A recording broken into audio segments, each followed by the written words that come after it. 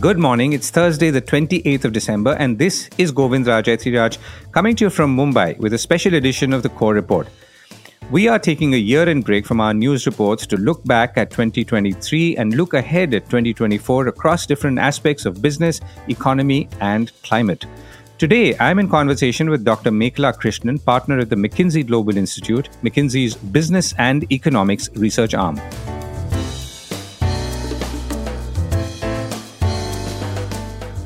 This is a Core Report with Govind Raj Ethiraj. Mekala, thank you so much for joining me. So, first question as we start off, COP28 concluded in Dubai a few weeks ago. Now, in a very broad sense, before we dive in a little bit, what did it achieve and not? And I'm coming from the point that the headline clearly was that we've agreed to a reduction in fossil fuel usage. This also came in the backdrop of some interesting opposition by countries like Saudi Arabia and so on.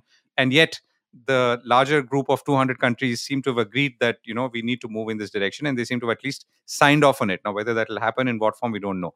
But I'd like to first get your thoughts on where we are in terms of what we achieved at COP28 in specific and the larger target of net zero or overall climate adaptation and mitigation in general.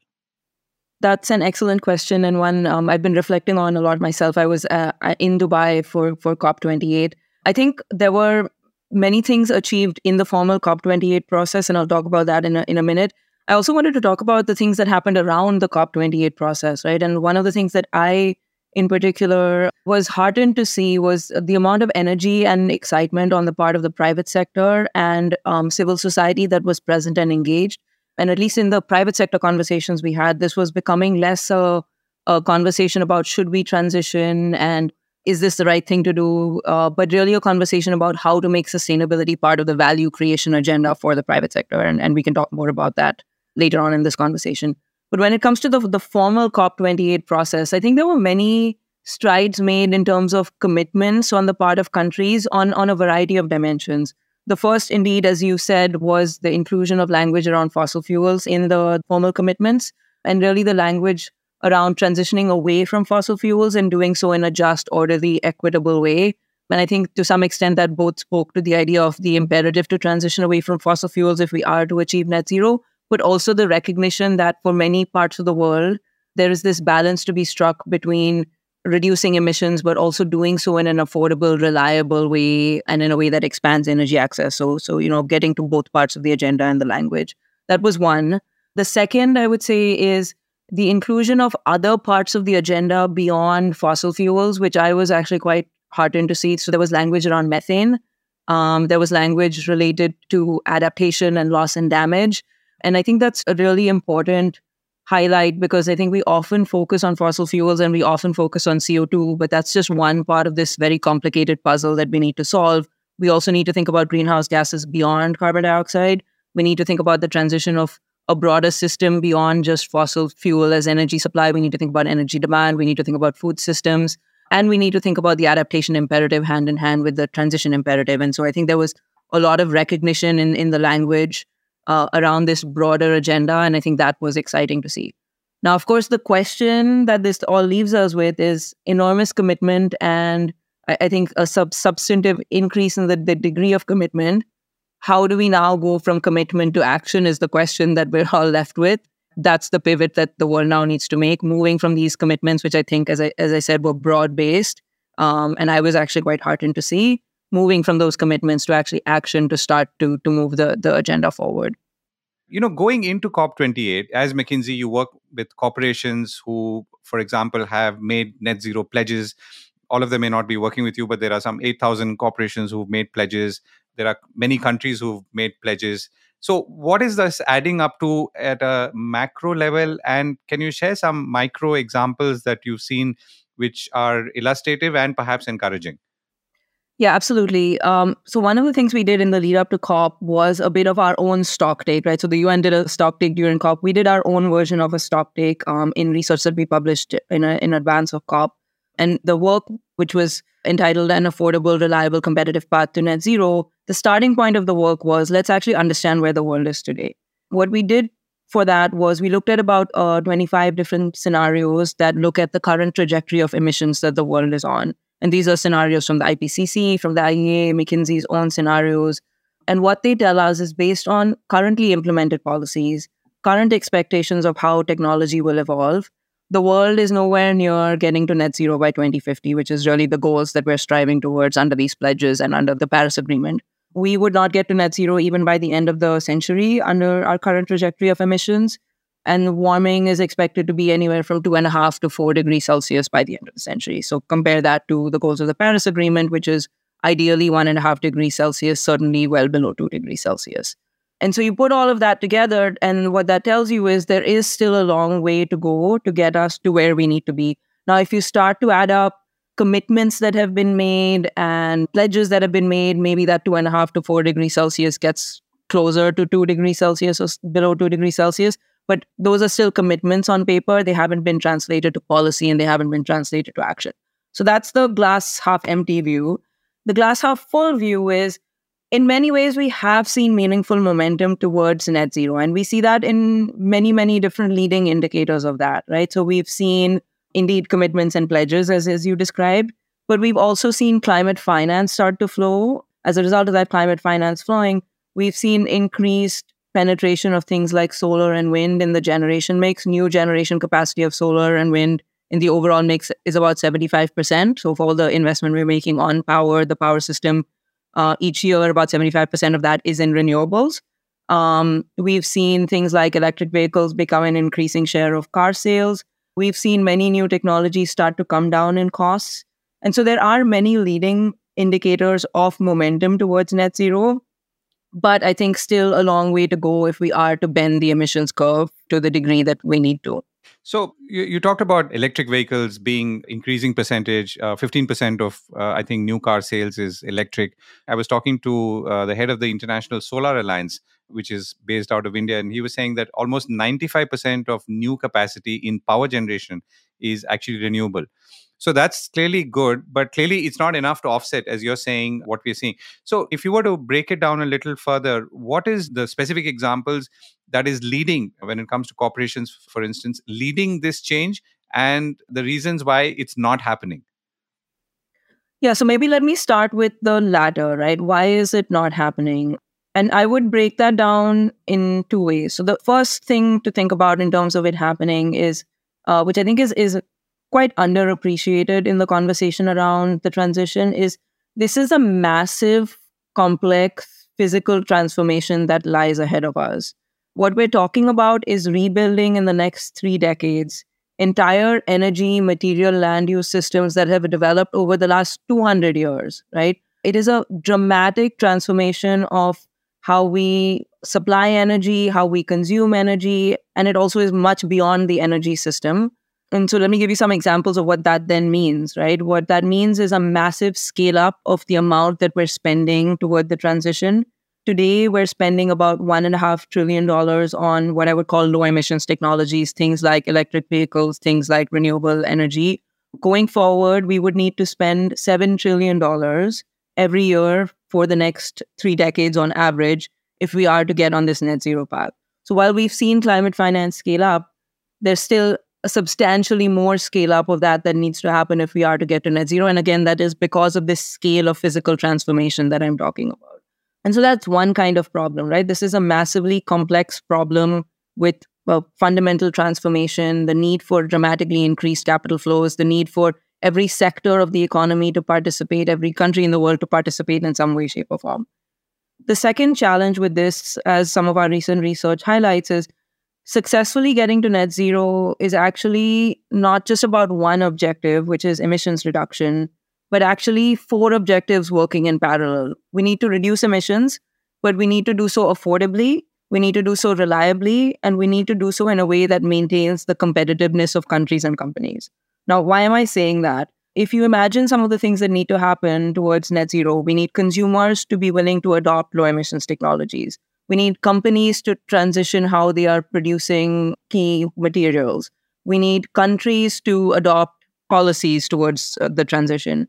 And all of this is much less likely to happen if the transition impairs affordability. Consumers will be less likely to switch to low emissions technologies if they are less affordable or less reliable, less viable.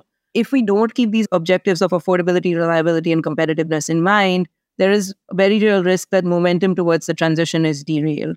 On the flip side, if we do keep these other objectives in mind, if we do actually explicitly factor that into policy, into how the private sector approaches the transition, we could actually boost momentum towards the transition.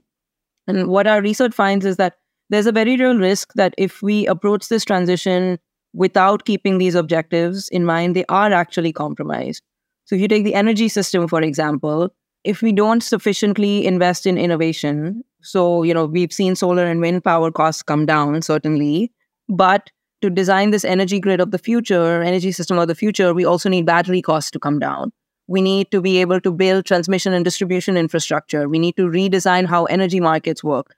And so we don't factor in the need for continued innovation, continued redesign, and we execute the transition poorly. There is a very real risk that energy prices actually don't come down and energy costs increase, right? And so this affordability imperative is compromised.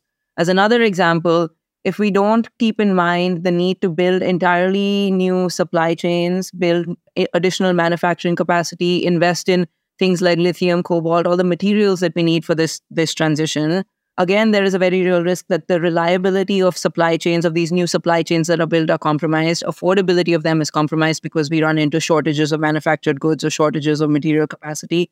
And again, we derail momentum towards the transition. And so I say this because it's important to recognize the imperative of this physical transformation and the increased scale up of capital flows on the one hand that are needed. But it's also important to keep in mind these other objectives and approach this next phase of moving from commitments to actions in a very planful way, in a very deliberate way. Otherwise, we will risk derailing some of the great momentum we've seen in the last years. Right. Now, a lot of this that you pointed out, let's say investment in battery technology, grid infrastructure, distribution, is obviously happening, but perhaps not in that very coordinated way. And I'm assuming that when you say that, you mean at a more public policy level rather than a corporation level. So where are we falling short? As in, I mean, is it the sheer scale of it, or is it the planning of it which is perhaps wanting at this point? I think it's on a few different dimensions. One is the scale of it. As I described with the scale of climate finance flows, we've seen an increase in climate finance, but there is still substantially more to do. One element is certainly the scale and the pace. I think the second is the recognition that there are system-level transformations that need to happen that are above and beyond individual technological transformations that need to happen, right? And so one example of that is, as we think about the energy system and the design of the energy system, we need to think about not just investing in solar and wind as individual technologies, but fundamentally redesigning the energy system. As another example, when it comes to supply chains, we need to actually think about, and this applies, by the way, at a policy level, but also for individual companies, we need to think about where we're going to source new materials, how we reduce the lead times associated with bringing new mining capacity online, how we build capabilities to do new refining for these materials, how we build capabilities to fundamentally scale up manufacturing capacity, so on and so forth. So there's an entire ecosystem that needs to be built around the net zero transition that we need to plan and we need to invest in. That's the second kind of change, I think, that we need. And the third, which in some sense is a coordination problem, but in another sense is low-hanging fruit. One of the things we found in our research is there are a variety of low-cost solutions that exist today. So this is things like energy efficiency, material efficiency, methane reduction in oil and gas, for example, but also in other areas that cost less than $20 a ton, but we are simply not investing enough in. We're spending maybe less than 20% of what we need to spend in these low-cost areas. And so part of the way we need to approach the transition is also to recognize where there are these so-called low-hanging fruit today, why progress on these low-hanging fruit is not happening, and also start to unlock some of the quote-unquote easier to do things early, even as we invest in building these supply chains, planning these new systems, continuing to innovate to bring technologies down in cost. And so I think that to me is actually one area that we've not invested enough in. And by the way, this is a large amount of emissions that sit in these low-cost technologies. Today, we're emitting about 55 gigatons of CO2 and methane and other greenhouse gases. About 20 gigatons of that is what the IPCC estimates by 2030 could cost less than $20 a ton to abate. Again, we are spending less than 20% of what we need to be spending in these areas. So, what's a good example of that low hanging fruit technology that could address this 20-ton target? Energy efficiency is an example of that, right? Which is something that we can do in industry, something that we can do in buildings, something that we can do in the power system. And again, we're just simply not spending enough on. And it is a challenging area to address in the sense that to get this energy efficiency opportunity, we need every entity to implement some kind of measure around it. I'm sitting here in Boston. It's cold outside, and you need every home to rethink how it's doing insulation, for example. And so there is a big, again, massive distributed coordination problem. But at the same time, if we are able to overcome the hurdle in homeowners, for example, investing in things like insulation, not only does it reduce emissions, but over time, it actually reduces costs for the homeowner. So again, these are examples of technologies where you can take out both cost and carbon at the same time. And so we just need to get over that coordination, that activation energy to get people to actually invest in these technologies. This is something actually we've been talking to a lot of companies about, right? And so companies that have made net zero commitments are starting to recognize there are these parts. If they look at their scope 1, scope 2, scope 3 emissions, their direct emissions and their indirect emissions, there are areas that exist today that allow them to take out both cost and carbon. That is, again, this low-hanging fruit that we are seeing companies start to invest in. And I'm going to come to the finance part in a second. But what's an example that has stood out to you when in terms of a corporation that has done something that, as you said, is a low-hanging fruit, or maybe not so low-hanging fruit, which is worth talking about?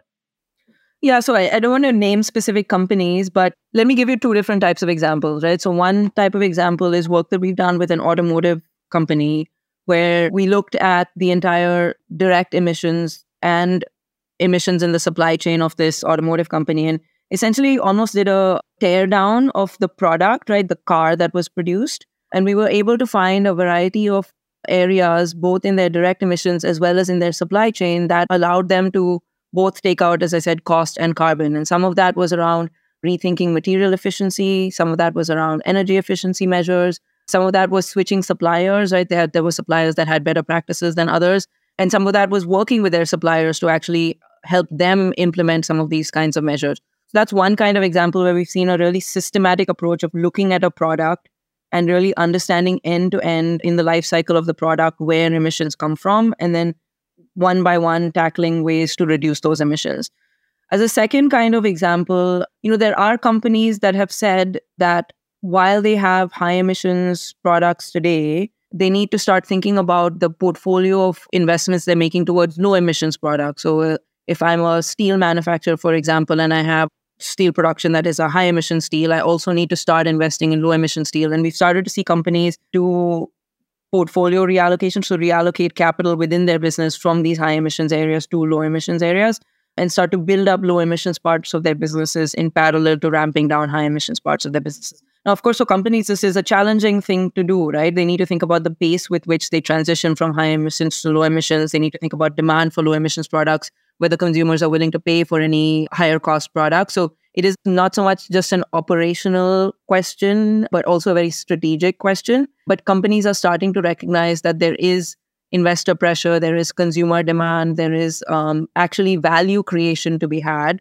from such a transition. And that has really been the pivot in our conversation with private sector companies, really taking this value creation lens to say, where can you decarbonize in a way that either reduces your costs or creates new markets, new opportunities for you? And then how do you start to reallocate capital towards that?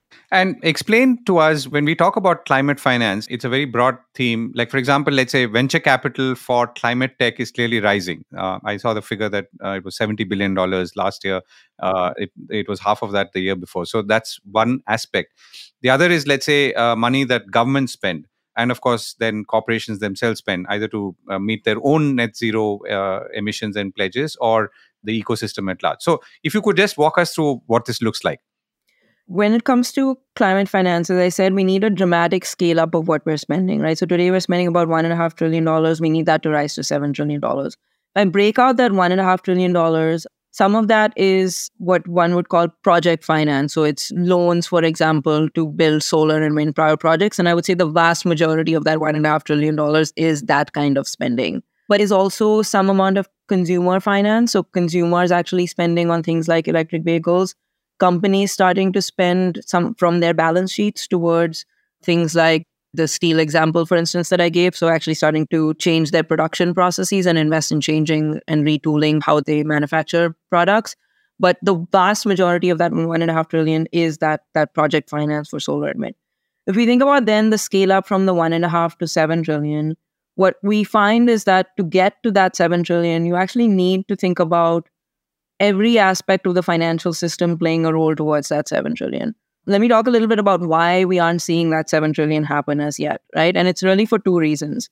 The first is that if you think about these new low emissions technologies, for many of them, the risk return equation does not yet work relative to traditional alternatives, right? And so for capital providers, for financiers that are looking to invest in these new technologies, either they are still too risky or their ability to understand the risk associated with these technologies is poor, or they feel like the return profile is not as attractive relative to traditional alternatives.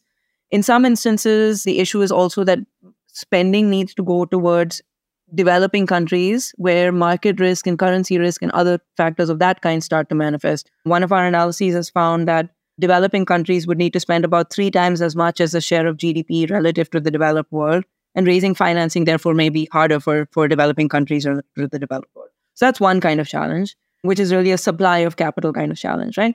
Equally, there is a demand for capital kind of challenge. So again, if companies find that switching to low emissions technologies actually raises their production costs, the incentives to do that, to actually invest in these new technologies, to demand capital for these new technologies may be low. So we need to solve both. But if I just look at the finance challenge in particular, the supply of capital challenge in particular, I think what we find is that we need to apply the full breadth of the capital stack towards these technologies. We need project finance for solar and wind, but equally we need venture capital money to invest in building new companies that manufacture low emissions technologies. We need more what is called blended finance. This was another big word or big phrase at COP. We need public and private capital to come together to make some of these investments viable. So if certain low emissions technologies have a higher risk profile compared to their traditional alternatives, if investing in an emerging market is slightly riskier than investing in a developed market, or perceived to be slightly riskier than investing in a developed market, you need the role of public capital to come in to then de-risk some of those investments and allow private capital to flow in. So we also need a dramatic scale up of blended finance. And then we need to think about other kinds of financial instruments, financial markets that are starting to develop but are still relatively nascent, right? So things like voluntary carbon markets, for example, that allow capital to flow from the developed world to the developing world in many instances. Things like infrastructure funds towards transmission and distribution assets. Now also increasing momentum towards what are called so-called brown to green funds that allow capital to go towards actually the most high-emitting parts of the economy, the most high-emitting companies, with the promise that those funds can then be used to decarbonize these high-emitting sectors.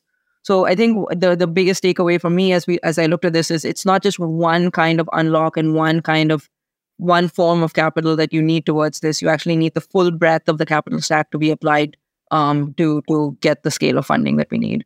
Right. And I'm going to come back to, as we close, to the surround part that you talked about at COP28 in Dubai.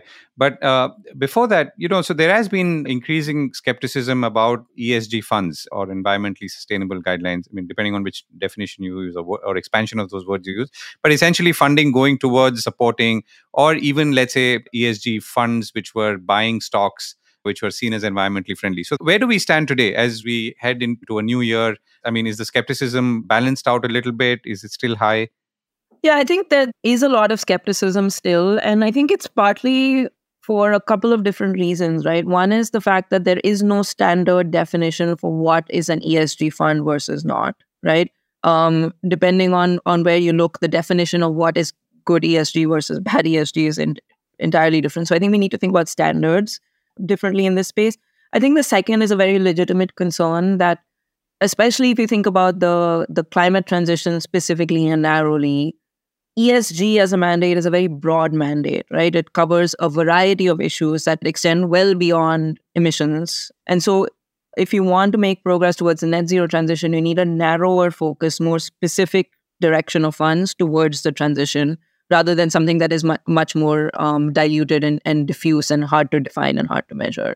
And so I think there is a little bit of a reckoning happening in this space around improved standards, improved measurement, and improved ability to target on the one hand. And then I think for people that are investing in these funds, also just the ability to have demonstrable impact, both in terms of the issue that is being addressed, meaning the either emissions reduction or ESG broadly, and then also the actual return from these funds, right? So I think we need a reckoning on both fronts, just better standards and definition and better demonstration of the impact of these funds, both in terms of the issue area being addressed, but also the return profile. Right. So all of this could lead to some good outcomes as all sides come to some kind of agreement on definitions and outcomes and so on. Okay. So if you were to look at the surround that you talked about in the beginning, in and away from Dubai, what did you feel most encouraged about in terms of its execution in the nearest term possible? Yeah, I think the thing that I was most encouraged about was when it came to the private sector, and granted, I mean, that was the set of stakeholders that I was most closely interacting with. I observed 2-3 things. The first was sophistication on the conversation. So a real understanding of not just the imperative to transition, but also linking it to core business value creation, right? And once companies do that, then action can start to happen because it is linked to the core objective of a business, which is creating value. And so a lot of conversation with companies around how to drive decarbonization, but in a way that is consistent with their value creation imperative, whether that's reducing costs or identifying new markets, etc. And so I really felt like that link had really crystallized on the part of private sector companies across sectors. So that was one. The second was more conversation between financial institutions and the private sector. And so a lot of discussions around, how to get capital to flow, how to unlock capital towards certain technologies, how to de-risk capital. And we really need that real economy and financial institution coming together towards the transition if we are to have capital flow, and a lot of conversations and dialogues around that. And then the third, which is a much more nascent conversation, but I think an important one that was starting to happen even with the private sector, was the role of adaptation. So, regardless of what we do to reduce emissions, some amount of buildup of physical risks is guaranteed because of past emissions. If you look across a whole range of IPCC scenarios, they all get to 1.5 degrees Celsius by about 2030 on average, right?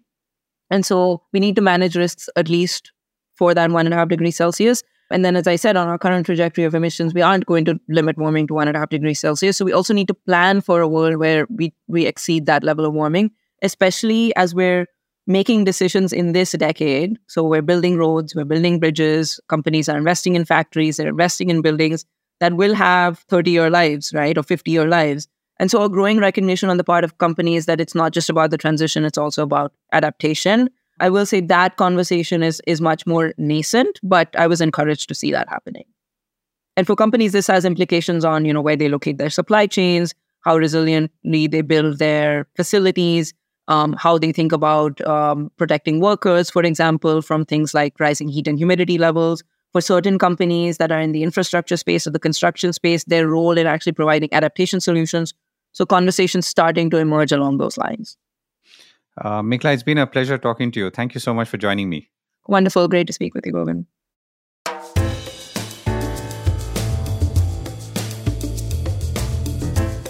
That was the Core Report with me, Govindraj Ethiraj. Do stay connected with more of our coverage at the Core. You can check out our website or sign up to our newsletter for our exclusive stories, one in-depth feature a day on www.thecore.in. Do also track us on LinkedIn, where we usually post synopses or extracts of our top stories and interviews. We would love your feedback on how we can make business more interesting and relevant, including, of course, India's vibrant manufacturing sector. So write to us at feedback@thecore.in, and thank you once again for listening.